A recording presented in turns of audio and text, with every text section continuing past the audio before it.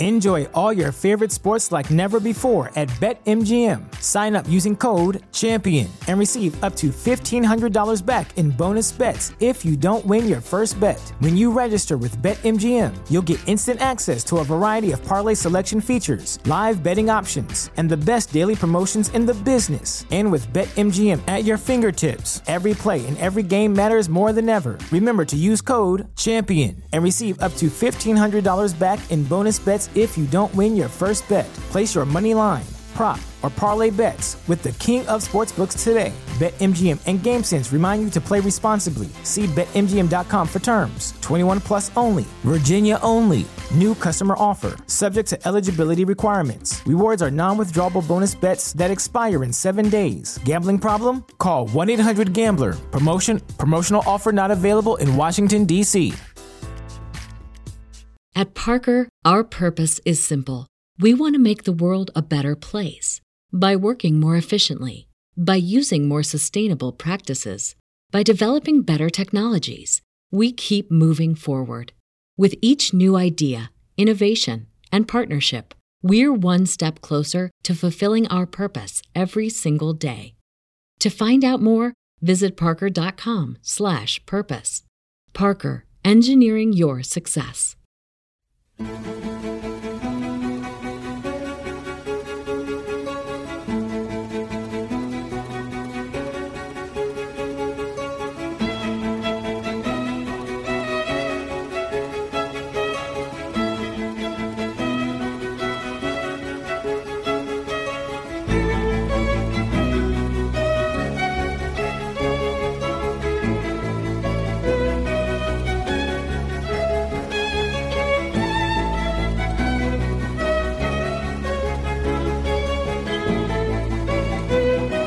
Welcome, everybody, to Finding Hermes. I hope you're ready to put all your cards down on the table and be transparent to the transcendent, because this is the age of Hermes.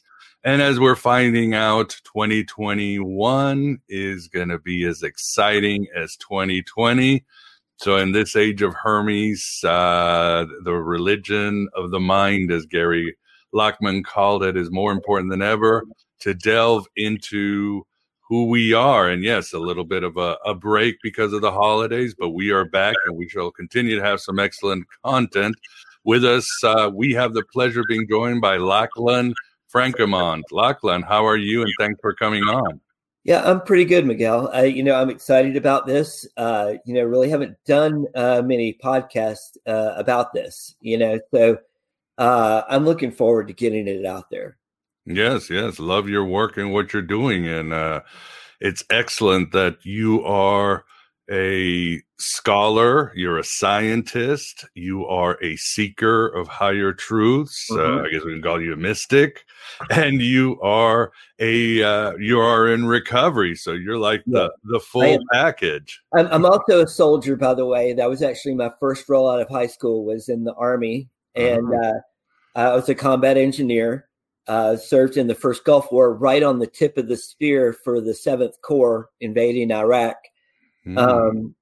We literally put in the central lanes in my task force for the entire 7th Corps as we went in there. And I periodically still do work for the military. And I guess the question, were you in recovery or were you using and drinking in those days? I was usually drinking at the time. Army, you were probably... As much as possible without getting in trouble. I did actually really well compared to many of my fellow soldiers. I don't know how, but I really did excel. But yeah, there's a thing about soldiers who go off to battle when they come home. All the problems. I believe that out of my platoon, I can't remember the exact number of my platoon. I think it was something like 32, 33 members of my platoon. There were 27 who were married when they went over, and all were divorced within the year. Oh. So that gives you some indication of the kind of change in your mindset that goes on when you're exposed to real battle. And it also talks to the trauma that my work aims at addressing. Yeah, I can imagine. And when was you might say rock bottom for you? At what point? And when was the turning around, or as they say in Gnosticism, the metanoia, the turning back or looking at the plural? Yeah. So I'll tell you, my rock bottom actually did not get me into recovery, but it did stop me from using cocaine, which was a major source of problems. And around the year 2000, I was working in Chiapas, in the southernmost state of Mexico at the time. And I was using a lot of substances, alcohol, a lot. I was doing, I was doing a lot of things. Cocaine was one of the big ones. I had some quite mystical experiences, which I don't know if I really want to detail today or not. But what the end result was that I ended up getting divorced, losing a house that was paid for, and losing my job in Central America, all within the matter of days. Mm-hmm. I was at a terrible point as far as I felt like I was, caught between Scylla and Charybdis, and I didn't know quite where to turn. So I ended up moving to Phoenix, Arizona. Like I said, I didn't have a job. So I took up a job with Consumer Safety out there, a nonprofit organization. But I also worked at this, in a museum reproduction store in a mall, and I felt like that was one of the greatest refuges of my life, where I could be surrounded by the art of all ages, every day, even though, some of the reproductions weren't great and, they weren't the original, but it really allowed me some time to heal. Not enough time, because I had to go back into action as soon as the towers fell in 2001, working both for the Red Cross and Greenpeace. And then I had some more of those allegorical experiences that I don't know whether I should really relate or not. Yeah, you can, or we can do it for another time. Well, I'll give you like kind of the allegorical thing was that a friend of mine, Matthew, thought he could move rocks with his mind alone. And I had to show him that the way to move a rock was you pick the rock up and you carry it to where you need it to go. Now, I don't doubt that someday Matthew will be able to move rocks with his mind alone. But it's not the kind of power that you give to children, So that's what I would say about that. Yeah, I'm sure through my addiction, obviously there were, you might say, supernatural events, mystic insights and all that, but it still didn't, you might say, tame the beast. And even though the divine was right there, and like you, there was beauty and art in the world, I just didn't want to see it. I just wanted to, again, feed this demon that was inside of me until I guess one day I said, I can't take it anymore. And I did something I rarely did. I asked for help, and I laid my cards down on the table and said, this is what I've become. A shell of what I once was, and everything that as a kid I did not want to be, I became, and I don't want to be that anymore. I don't want to lower my standards anymore. I can't do it. Right. I hear you. And as you know, as a fellow active person in recovery, hearing other stories like that is actually so essential to spiritual growth. Hearing the reality that people speak, and not this front that they put on. Mm-hmm. I just speaking a little bit about my own process of coming into AA. What had happened after got to Phoenix, which, by the way, Phoenix is one of the hot spots for esoteric people in this country. There's a lot happening in Phoenix. It's below the surface. And it's where I learned a lot about the Golden Dawn, actually. Wow. So anyway, I was in Phoenix, but I was, I was bored with my job. Like I said, it was consumer safety. It was important, but it also was boring to me. So I started taking classes at Scottsdale Community College and Arizona State University there. And they were very eclectic. They were basically just picking out things I wanted to learn more about. But one of those ended up being a behavioral neuroscience class.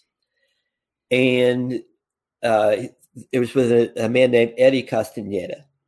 And he required a term paper like a lot of classes do. So I actually chose to write about brain-computer interface.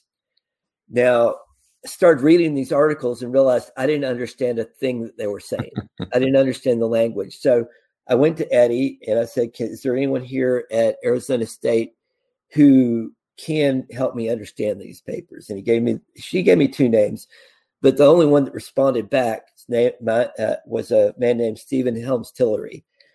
And he said, sure, come by during office hours and I'll help you with this. And so I did. And I thought that he would give me maybe 20 minutes, 30 minutes, depending on who else was at office. You know how that goes. But we spoke for well over 2 hours. And I realized as I left his office that I wanted to find a way to quit my job, come back to school, work in his lab, and get a whole another degree. Which, by the way, up till that time, my first degree was in political science from the Ohio State University. Mm-hmm. So I did. I came back, did work on research on the pre-shaping of the hand as it moves into grasp things. And I got another degree. It was very different kind of path, but it ended up being in psychology for several reasons. And I ended up getting really my pick of grad schools wherever I wanted to really go amongst the ones I applied for. And the one I chose was Brown University to work under the great John Donahue, who is probably the world's leading expert. There's some debate. There'd be debate on this question, but in my mind, he's the world's greatest expert on brain-computer interface and what goes into that. So I got to work directly under him. But in the first year of grad school there, I had broken up with a partner in Phoenix, an MD. She was a doctor on one of the local Indian reservations. So I broke up with her, and she had kind of been a bit of a steady rock for me during those times. But without her, I found myself going right back into drinking extremely heavily, lots of blackouts. And by February of my first year there, I knew that if I didn't make a serious move in a serious direction, I was going to lose a new relationship that I was in, and B, I would probably be kicked out of grad school. Mm-hmm. And so that was when I went into AA, was at that point. No rehab, just AA? Start going to meetings? Just AA. I'm a one-chip wonder. As soon as I went in, I've never drank past that time. That's great. That is really great to hear. Yeah, I think what we were talking about, and you've mentioned too, Lachlan, is I was in an interview in a podcast recently, and I said recovery like gnosis isn't recovery gnosis unless you give it away. I mean, you have to share it with the world. You have to help others, human beings. If you tell somebody don't drink, don't do drugs like our parents did, we're not going to listen. But if we share our stories, because our minds are made of stories, and we enter the realm of allegory and symbol, we will reach others, and you show our humanity and our humility and how we needed help. And in a way, we show how strong we are. Just as when I would go to meetings or rehab, I was in awe by others who, would tell me of just be so transparent about what happened, horrors, what they did, and how I can relate to, and ultimately how they found a way out. Yeah, it's very interesting of how AA actually bears a lot of similarities to Crowley's AA. There are a lot of deep similarities between these pathways, while they superficially may look quite different on the surface. And as we know, the AA from Crowley is passed, almost like from a sponsor to a sponsee, who there will also sponsor, So yeah, it's a very interesting correspondence between those two things. But the thing about AA is that, and I know that we're talking about it somewhat openly, but generally in society as a large, you don't talk about your work in AA. You don't. That has to remain beneath the surface, and in this way, it's in some ways similar to some of the Rosicrucian ideals. Of going into the world and doing good, without expectations that it's going to make you famous or that you're going to get rich or anything else from the process of just doing good deeds for real in the world anonymously. That's the kind of thing that is it's great to study. I'll say this: it's great to study a lot of the esoteric literature. But if all you do is study the esoteric literature, you will not get gnosis. You have to make this an active part of your life, and yes, that's really all I got to say about that subject. But just the importance of you becoming a literal soldier in some ways, maybe not military soldier, but just a soldier for your own private truth in the world cannot be overstated, So yeah. Yeah, well said. I agree with you 100%. And as researchers like Mitch Horowitz have shown, AA is just another secret society in American occult practice. It is esoteric. It's not scientific. It's not really psychological. It has a strong bent for metaphysics, or at the very least, an inner symbolic life. Obviously, there are atheist AA meetings, but again, they're playing a story. They're in the world of symbols and images and archetypes. And so, yeah, as you said, AA helped you, and then later on, or more recent in your life, Lachlan, you joined Recovery Dharma. That's correct. Yeah. So Recovery Dharma is a Buddhist-based program. And it's different than AA in that there is no one singleness of purpose. Anyone with any type of addiction can be there.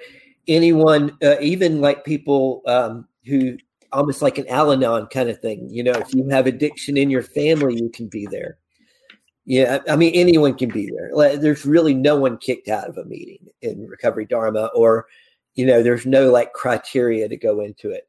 Now, it broke off of a group called Refuge, and it broke off because the person who founded Refuge, who had treatment centers, ended up sleeping with one of his patients. Ouch. Right. Never happened before with groups. Never happened. Never, ever. Didn't happen with the Beatles. Yeah, never, ever. Yeah, no, I mean, but the point being is that while this is understandable from a human level, right? It's understandable what happened. If you're going to be a leader of an organization like that, you have to put yourself beyond reproach. Right. Right. And if you don't, you're going to end up losing half the people who follow you or more. I don't have any idea what the percentage who went to Recovery Dharma is, but it's not insignificant. And I would never go to Refuge because of that. Because of I just wouldn't. I wouldn't engage. Yeah, it's a very hard choice, and it's very complex, and sometimes we all want to simplify the world in light and dark and easy answers, but there's not. And right, decisions affect us for a long time. Right. It could affect others, and I guess you just do the best you can. Right, and I guess what I should have emphasized there is that I don't have anything against people continuing to go to Refuge.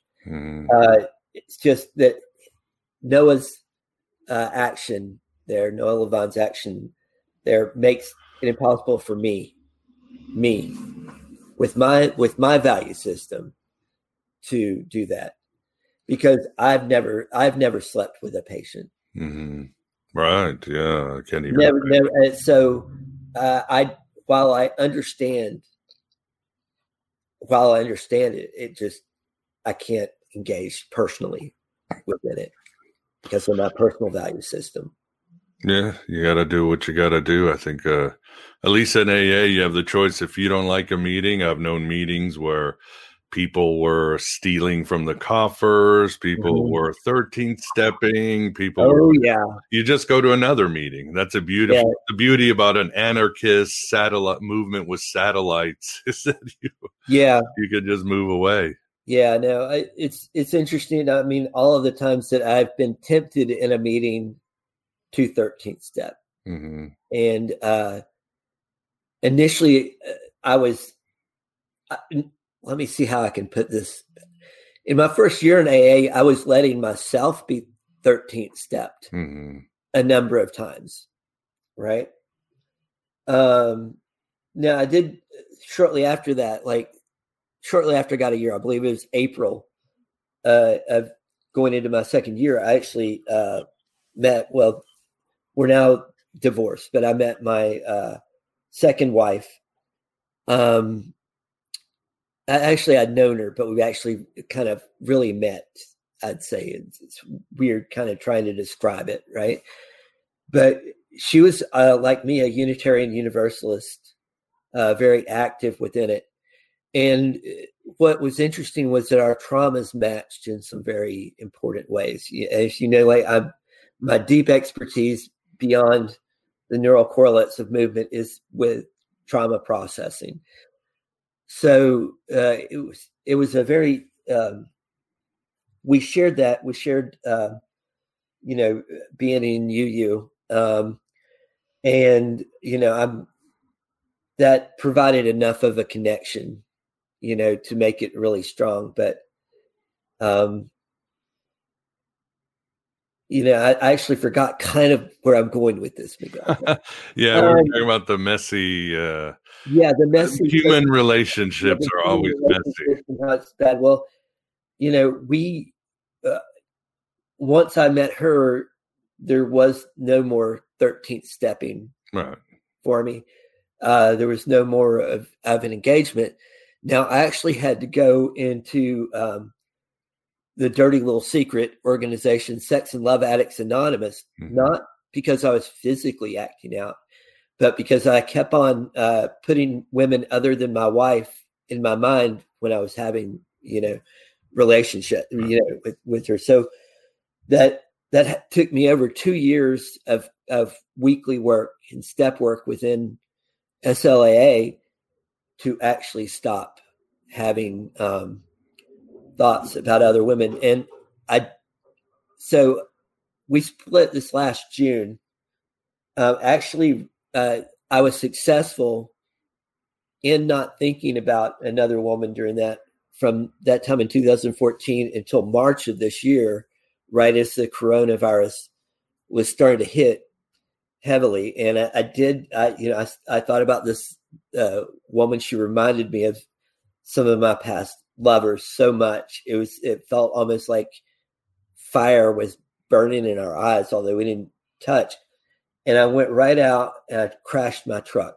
I've never had another auto accident. Wow. But I completely wrecked my truck right after that. And not complete. It wasn't totaled. The other car was totaled. But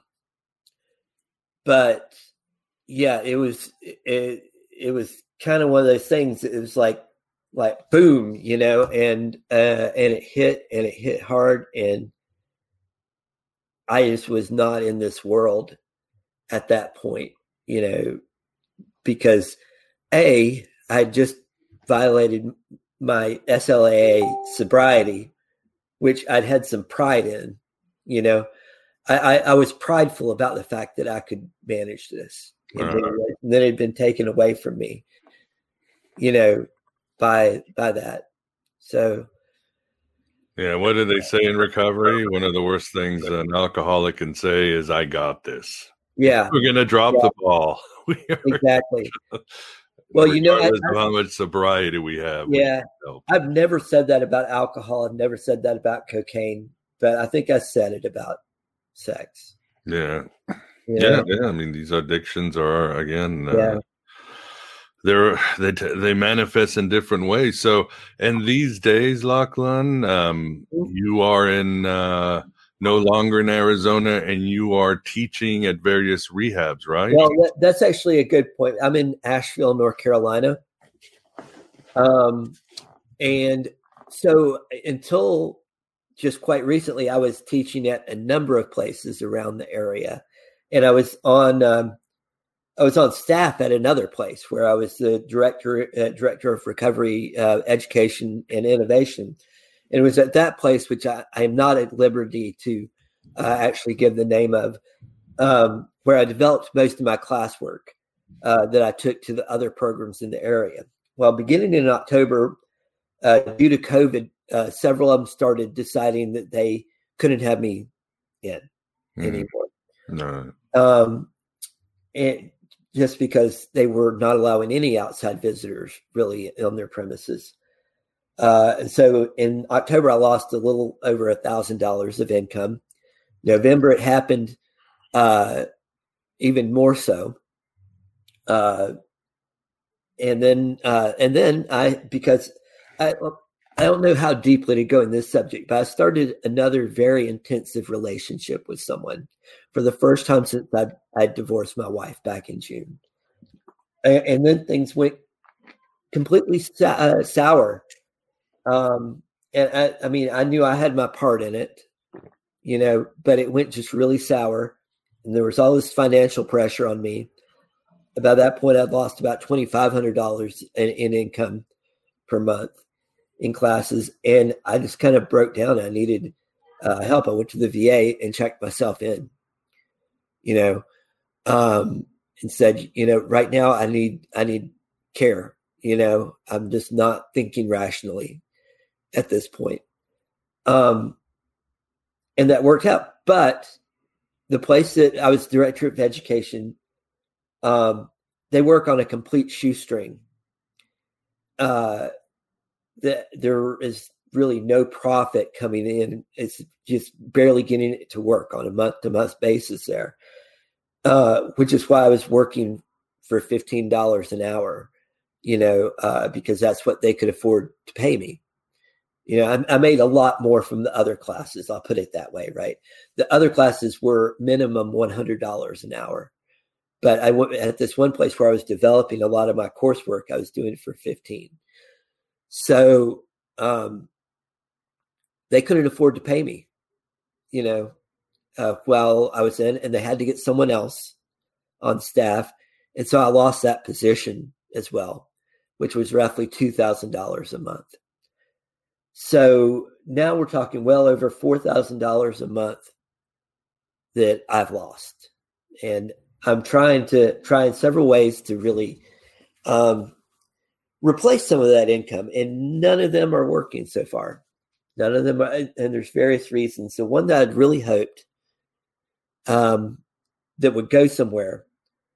By the way, I still have my VA check, which isn't tiny, but it's also not nearly enough to meet my financial needs on a monthly basis. But one of the things that I've done for governmental teams, corporate teams, or foreign government teams in a few cases, is build things that are called alternate reality games. Okay, so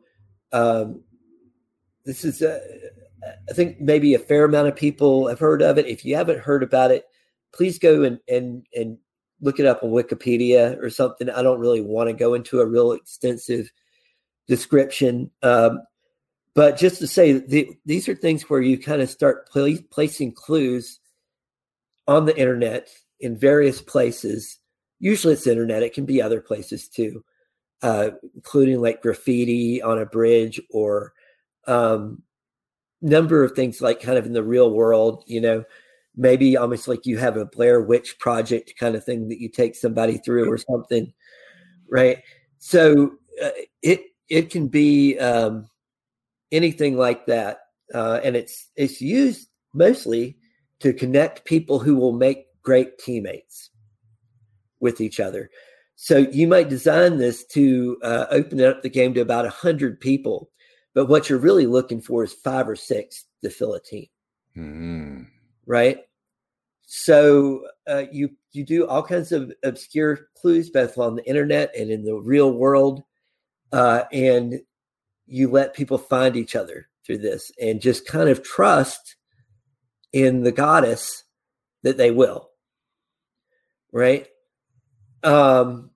And so I've designed numerous ones of these over the years. Never in my own name. This has always been anonymous. And this is the first time I'm actually putting out an ARG in my own name. Now, I'm pulling from a number of sources for it to have what we would call maybe the exoteric story that is given to everyone through it. But the game relates to like Robert Jordan. I don't know if you read his Wheel of Time series. A long time ago, of course, a classic. Yeah. Game of Thrones. It relates to Game of Thrones. It relates to video games like World of Warcraft and Final Fantasy. But these are kind of the source work for the game on the surface. Now, beneath the surface, it's about marrying transhumanism to the mystical. And it's ultimately, it's about giving the demiurge companionship so he isn't quite as crazy through the creation of Unchained AI that loves humanity. Love it. So that's kind of the story. But I've had this page up. I've linked it so many times through both Twitter and Facebook for people saying, please, give $3, give $5, give $12 if you'd like, or even 23 or 33, but here I've been busting my ass on this game to produce it for everyone. And all I've got so far are people who want to play for free. You've probably experienced similar things with your Patreon. You're trying to put out a weekly show. You give away a fair portion of your show every week so anyone can listen to it. And yet many people do, and then they don't become Patreons of you. Well, I've experienced to the point that I have nobody's given any money for it yet. But did they get to try the game, or how does it? I don't know how it is with games. Anyone can try it. They can look up my page on Facebook. It's just Lachlan Frankomont, the same person. I don't have anything to hide. I'm transparent. No, that's a lie, Miguel. I'm not fully transparent. No, but there's a lot of stuff that's happening on the dark web and in other places. But anyone can open themselves up to the game through the transparent portal of Facebook or Twitter, on what I do on those two sites. Sorry to hear about the issues. Yeah, 2020, there was a lot of changes, but it also gives people opportunity to sort of explore new dimensions of themselves. And I hope things work out for you. I mean, you're a Renaissance man. You're a scholar. You have a PhD. You're an artist. So, and sometimes it takes a while to engage. It took a long. I don't know if it took a long time for people to engage with my podcast, or just the veil started lifting and people started realizing, these are very Gnostic times. Maybe this small podcaster, but it will happen, I'm sure. And of course, we will have links on the page here if people want to check out your work, Lachlan. And for the audience, some of the things you taught was maybe so the audience can see, as always, part of Finding Hermes is that people understand there are more options than what we think, even if we talk a lot about AA. But you taught transformational recovery. Could you share what that is? That was one of 3 courses I taught. It was the primary one and the longest ones. Transformational recovery Yeah, I guess I should back up and say why I determined it was why I first started researching it. It was that I saw so many people who just did not resonate with AA. And and for a number of them, they found the God talk overbearing, which I do not. Actually, I find like there actually probably isn't enough mentions of God in many AA meetings out there. But some people, it's that kind of thing. Others, they almost think it's a cult or something. There's we've heard it all. Yes. Yeah, we've heard it all of why it doesn't work. So I tried to put together a program that would, really kind of take things from a bit of a different direction. Now, so it basically looks at a person's mindset.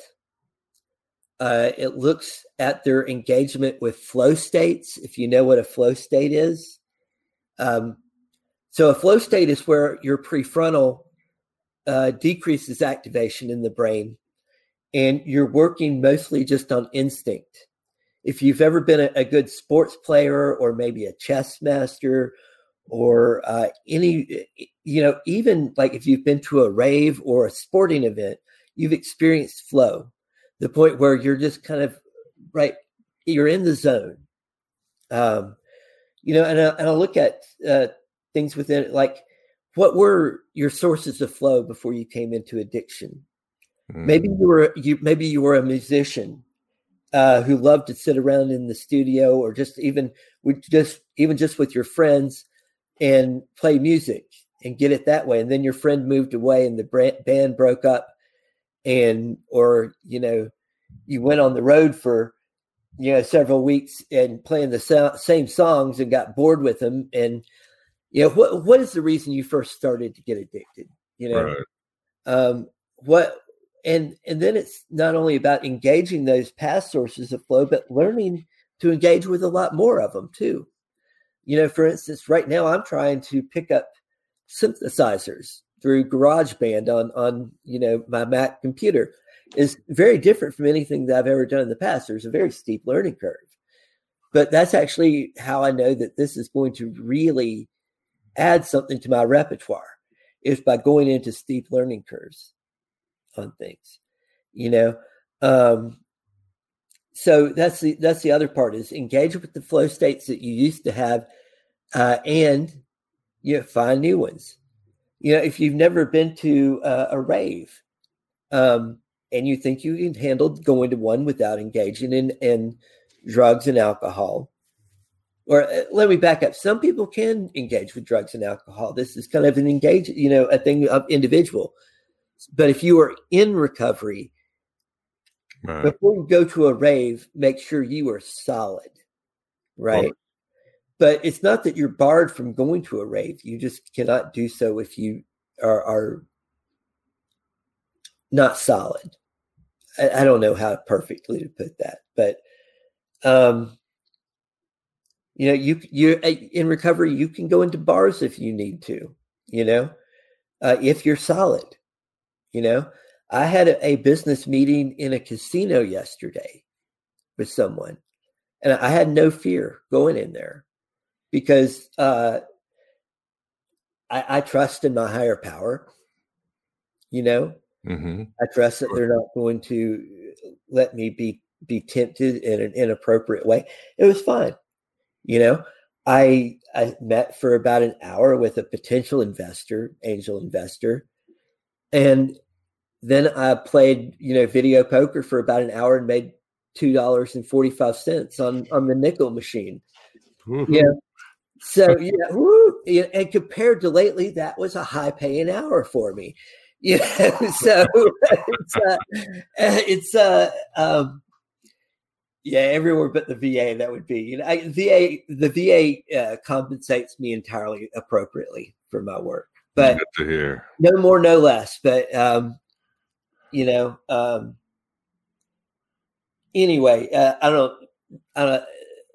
What I was saying is that if you are solid, you can put yourself into a lot of situations that others would judge as being quite risky.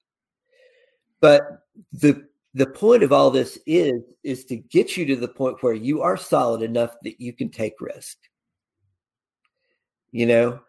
Yesterday I went to a beautiful waterfall also on the way to the casino. It was a double waterfall with one fall coming in at a 90-degree angle from the other, called Soco Falls. It's on the Cherokee Indian Reservation here in North Carolina. Cool. So I went to the waterfall. Extremely treacherous getting down. There was a lot of ice. It was muddy where there wasn't ice. And I made my way down to the bottom. And there were two guys down there doing sword forms at the base of the waterfall with wooden swords. Amazing, right? Their names were Dirk and Justin. I didn't get their last names, but they were Dirk and Justin, who were doing sword forms, underneath Soco Falls. And I thought that was very interesting.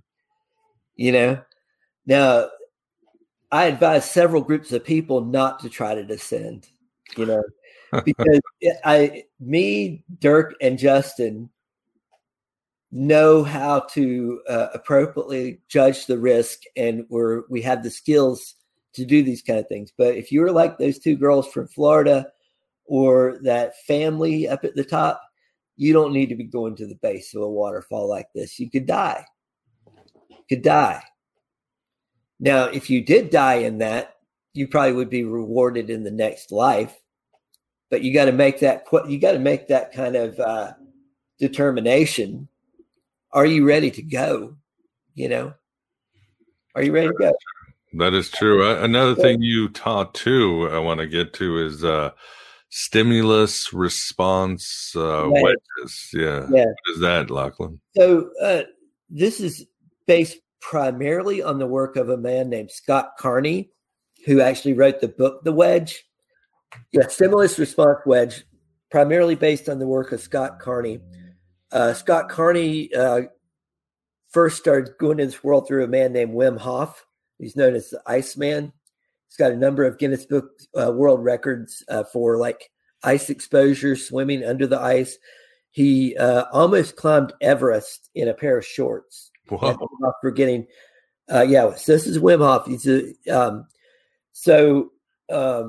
Wim also on a yearly basis climbs Mount Kilimanjaro with a group of people, going in just over 30 hours to the top, which is before he did it with a group of like 14, I think.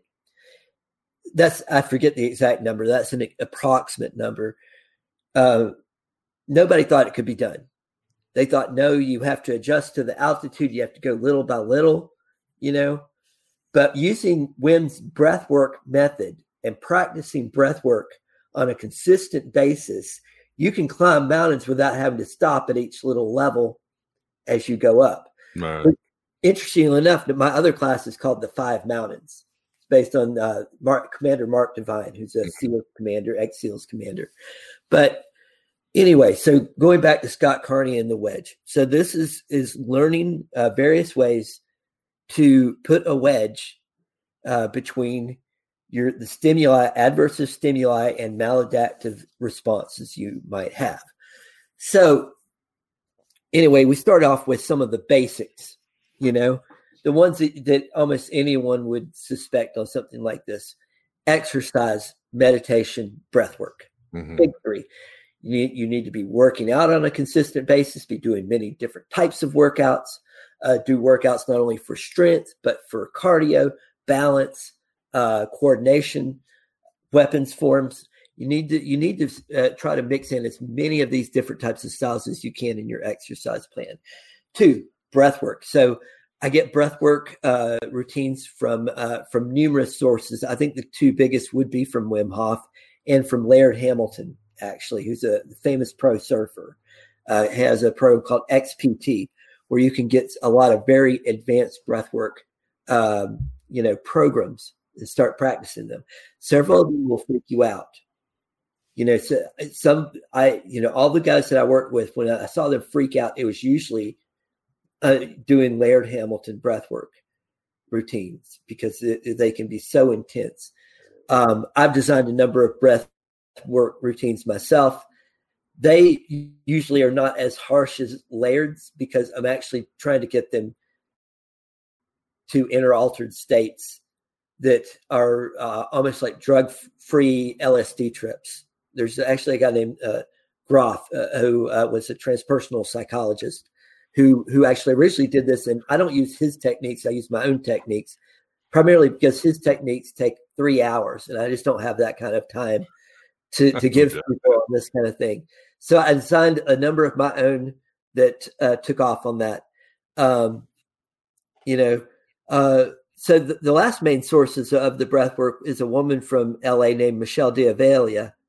I've never met, but I've been a member on and off for her Patreon kind of stuff. But she deals with deep emotional processing through breath work. And I would recommend some of her stuff too. It's not the LSD kind of breath work type of stuff. And again, this is not literally LSD. This is just getting high on your own supply of air,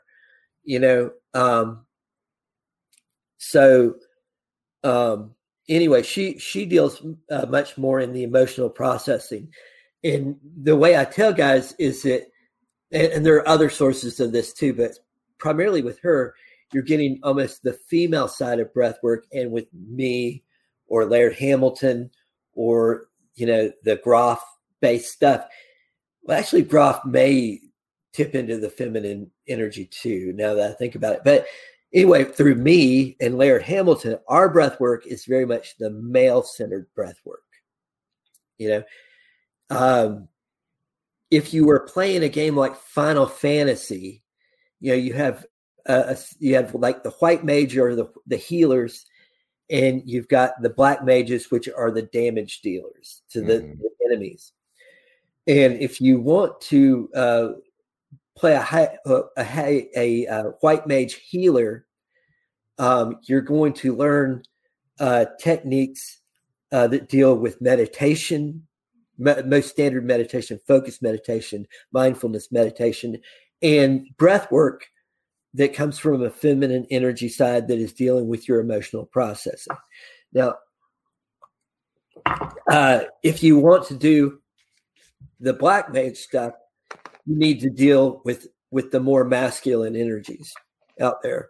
Now, this can be things like energized meditation through Christopher Hyatt, who was in the esoteric community out in Phoenix when I was. Or you can do breath work, such as my own style stuff, which I'll have to put it on the web someday, but maybe not right away. Or Laird Hamilton's stuff. If you really want that kind of energy, be prepared. It's not for everyone. Lastly, you have also experienced or taught integral theory by, I believe that's from Ken Wilber. Yeah, that's correct. So actually, the courses, Ken Wilber is a secondary source for the Five Mountains. The first source is Commander Mark Divine, right? Who's he's created his own yoga. He's created, he's really a Renaissance man too. Completely. So I'm actually doing 15 minutes of training with him each day right now through the computer. But his principle is the Five Mountains. For him, it's that you first start working the physical. You get your body in shape. You learn to make your body do things that you didn't think it could do before. All right. And then you move on to the mental challenges. These are the things of just learning, how to access exceptional processing states, and that kind of thing. And once you do that, you can move into the emotional. Now, I've spoken earlier about some of the sources of finding ways to process your emotions in productive ways, but they're definitely out there. So, then you learn from that. As if you've learned to process your emotions, you move into the intuitive. And within the intuitive, you stop being bounded by a lot of the rules that let's say, the mundane population believes are, hard and fast rules. You move into being able to know things that, that without knowing how you know them, and being able to act on that. And then the fifth mountain is where you bring all these stages together in what he calls the kokoro. So the 5 mountains is kind of interesting because while I give the background to the guys who take it, unlike the other classes where I have, PowerPoints and I'm going I'm trying to get lots of conversation, but it is a little bit more formalized in their design.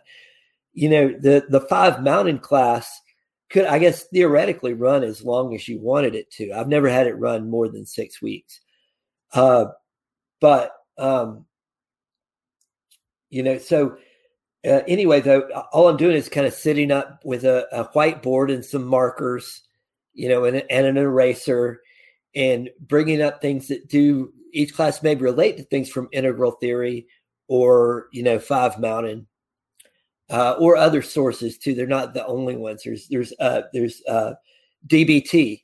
Yeah. If you've heard of dialectic behavioral therapy, there's some other kind of sources that I might at the right moment kind of pull out depending on how the conversation's going. So you just get people with kind of a base amount of, all right, this is how this game is going to be played as we go through this class. Here are a few basic things to think about as we go forward. But that's interesting too, of how much you can learn by playing games with others. These can be video games. These can be games like chess, Risk, the old board game.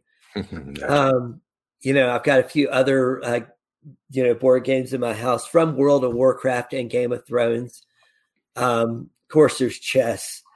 Here's an interesting thing. I've never actually been very good at chess because I'm always playing in 7 dimensions instead of 2. And it doesn't translate very well to a 2-dimensional board. So I always struggle with chess because of that. Awesome. Well, yeah, very interesting. And again, for the audience, lots of choices out there. What speaks to you? Breath work is always important, and being in good shape is important. But yeah, hey, before we leave on that, actually, just another important things that you should work for the wedge. Cold thermogenesis, expose your body to the cold on a regular basis. I'm not right now, but for most of this year, I was taking an ice bath every day. Yeah, that's what the entrepreneurs do. They exactly take a cold shower in the morning, and that's right, exactly. It's been cold enough around here lately that I haven't needed the ice bath. I just get right out into nature in a pair of shorts and a shirt, and do it that way by using the cold that is actually in the air. So, but I'll go back to ice baths when it warms up around here. You do heat shock protein. This is where you expose yourself to saunas or sweat lodges, other sources where you're really going to have to deal with the heat and make your body produce more heat shock protein. So another thing is CO2 tolerance. This is something you work through the breath work, but there's several styles of breath work that push your CO2 tolerance to a much greater extent. So once we have it there, you expose yourself to fear. Say if you are climbing, if you have a fear of heights, learning to climb boulders or maybe a climbing wall at the gym or join a gym that has one is an excellent source of working on a fear in a productive way. And you'll have to judge by your own fears what are the safe methods to work on those fears. Right. We don't want to put somebody who has massive fears around an event in a non-safe environment. Right. But I would challenge that most fears that you have out there are ways that you can safely engage in them. Another one is pain. I get my backs waxed on a regular basis to give a source of pain. I roll my IT band with foam rollers, which is painful. Neither of these are mutilation or bad or going to last or anything like that. My wife started that instead of yoga. Those spike things. She rolls on them to help Yeah. her back. Yeah. Yeah. Yeah, it's Exactly. But yeah, exposing yourself and learning to recontextualize pain. And then the final step is, and I don't know how deep to go into this one, but is edging your orgasms. You know, learning to find the keys to go a lot longer, either, you know, alone or with partners. And so those are all good things to work on for a stimulus response wedge. awesome. That's all great advice. I'm definitely going to look into, I have my own breath routines, but to know there's a whole constellation of those will be very helpful. Well, awesome. Well, we're at the end. Lachlan, I'd like to thank you very much for coming on Finding Hermes, and I will have links to your work on the show notes. Probably I will have them scrolling right now as we speak, but really appreciate you being here, taking your time, and good luck with all your projects. Sure. And if anyone else wants me on another podcast, just contact me. Yes. He can spend a whole hour on each of the subjects we had today, but we wanted to give an appetizer to individuals so you can find your Hermes and go inward to find out your purpose and who you really are. Well, thank you, Luck. Absolutely. All right. Bye now.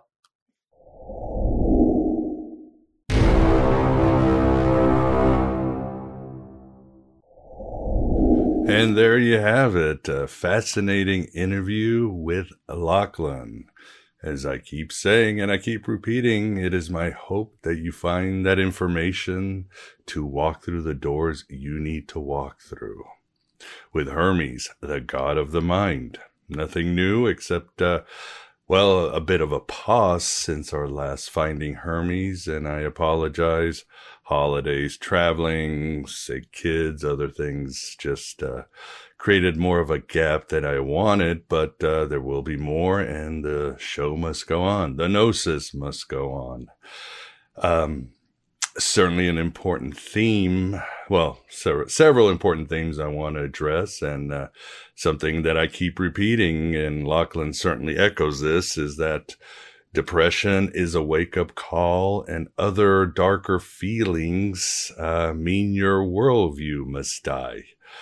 These events, these feelings, these conditions are information. I think once you address it or couch it in terms that it is information coming from within at many times, it makes a difference. So the destruction that you might feel within you simply means you have to go inward into the unconscious and bring some transformative energies to, again, destroy your worldview and alchemically create a new worldview. Very important, very necessary. And once we're aligned with our psyche, with our soul, with the gods, then our higher purpose manifests and things are more harmonious. Trust me, I've been there so many times and will be there sooner rather than later. The other themes I wanted to talk about, and believe it or not, I had already made the decision to address these, but Lachlan covered both of them. The first one is the idea of expecting the outer world to make a difference in your life. As I've said, your heroes and villains are simply your excuses. And I am quoting the great book, Eyes Wide Open, and I admire the author, Isaac Lidsky. But yes, your heroes and villains are your excuses, your shortcomings. And don't expect a savior to come down and change your world. We make the mistake of reducing the world to good and bad guys, and more often than not, they're simply projections. Yes, of course, there are objectively good things and bad things that happen in our lives, but the battle is won within. The battle is won inside of us. When I started doing that or taking that position, life got much better. And I should mention, too, that we often do stress release or negative energy relief techniques.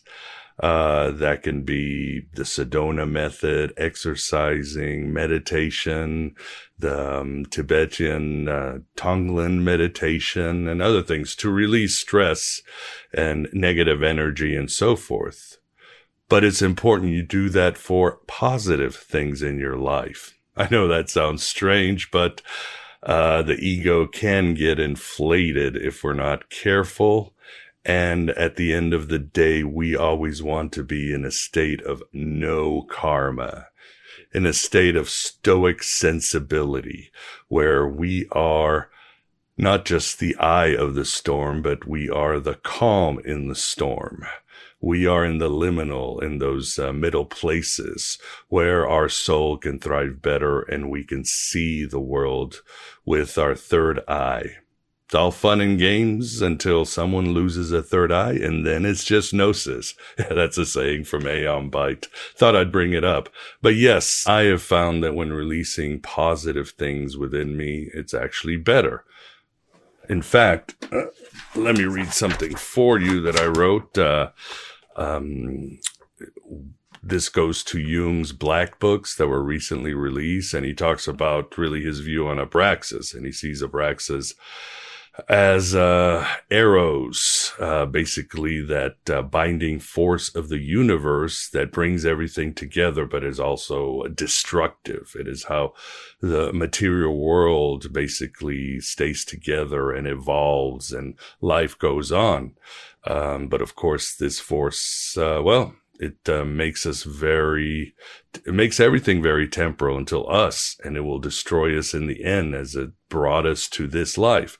But anyway, Jung talks about how to deal with the force of Abraxas. I guess you could call it Shakti if you don't want to call it arrows.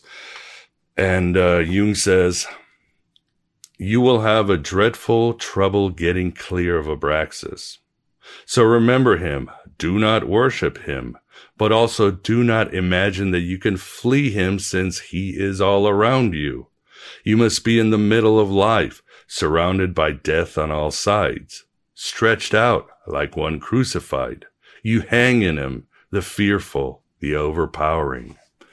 So you get what I'm saying? To be in the middle of the storm that is Abraxas, to be stoic and, as Jung's saying, sort of crucified, where you are no longer in the material world and really still not in the spiritual world. You are in the middle, very much as some have interpreted the death of Jesus or the crucifixion of Jesus. And it's interesting, too, that going to Star Wars, of all places, if you look at the theology or metaphysics of the Sith, they use the Force to escape the Force, to be out of karma, out of the wheel of time and space.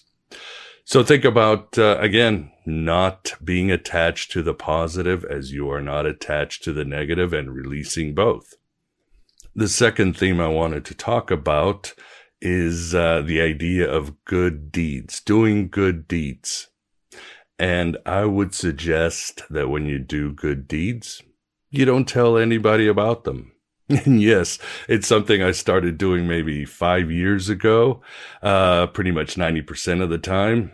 And it kills me. Well, it killed me at the beginning. I mean, we want attention, right? We want the world to see that we've done good. But I think that actually harms our ego. Remember, as I've been saying on this podcast or show, whatever you want to call it, is that we need strong egos, unlike what New Agers and others have said, and some Eastern philosophies of no ego. No, we need strong egos to be able to undertake and absorb the forces, the communication that are coming from within us, as well as have the authority to handle the outside material world. That's the job of the ego. And I have found that when you do good deeds and don't tell anybody, the ego gets stronger, because there's always the danger of attention and accolades and other things, basically either bloating your ego or creating sort of complexes that can confuse the ego. Furthermore, if you do good deeds without telling somebody, the ego will find that doing good becomes automatic. It does what it does, and it's what it should be.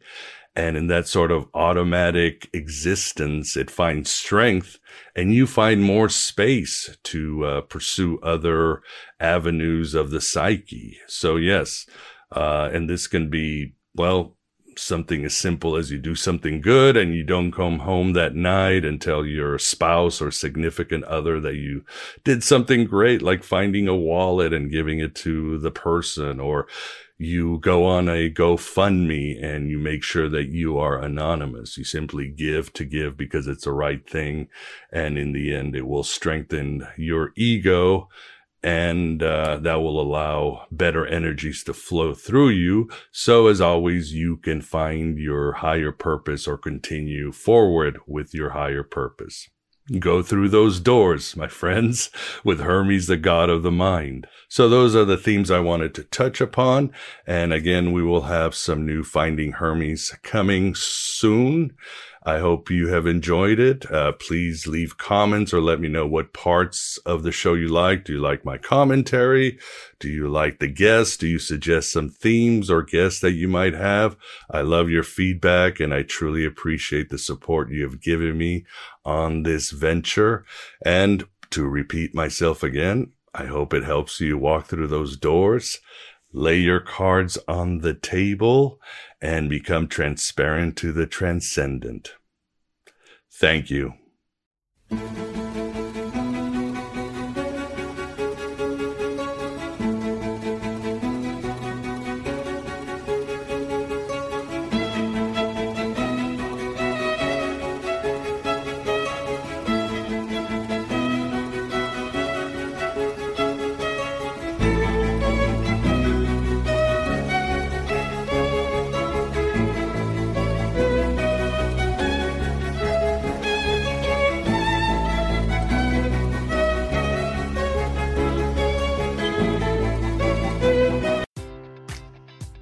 Enjoy all your favorite sports like never before at BetMGM. Sign up using code CHAMPION and receive up to $1,500 back in bonus bets if you don't win your first bet. When you register with BetMGM, you'll get instant access to a variety of parlay selection features, live betting options, and the best daily promotions in the business. And with BetMGM at your fingertips, every play and every game matters more than ever. Remember to use code CHAMPION and receive up to $1,500 back in bonus bets if you don't win your first bet. Place your money line, prop, or parlay bets with the king of sportsbooks today. BetMGM and GameSense remind you to play responsibly. See BetMGM.com for terms. 21 plus only. Virginia only. New customer offer. Subject to eligibility requirements. Rewards are non-withdrawable bonus bets that expire in 7 days. Gambling problem? Call 1-800-GAMBLER. Promotional offer not available in Washington, D.C. At Parker, our purpose is simple. We want to make the world a better place by working more efficiently, by using more sustainable practices, by developing better technologies. We keep moving forward. With each new idea, innovation, and partnership, we're one step closer to fulfilling our purpose every single day. To find out more, visit parker.com/purpose. Parker, engineering your success.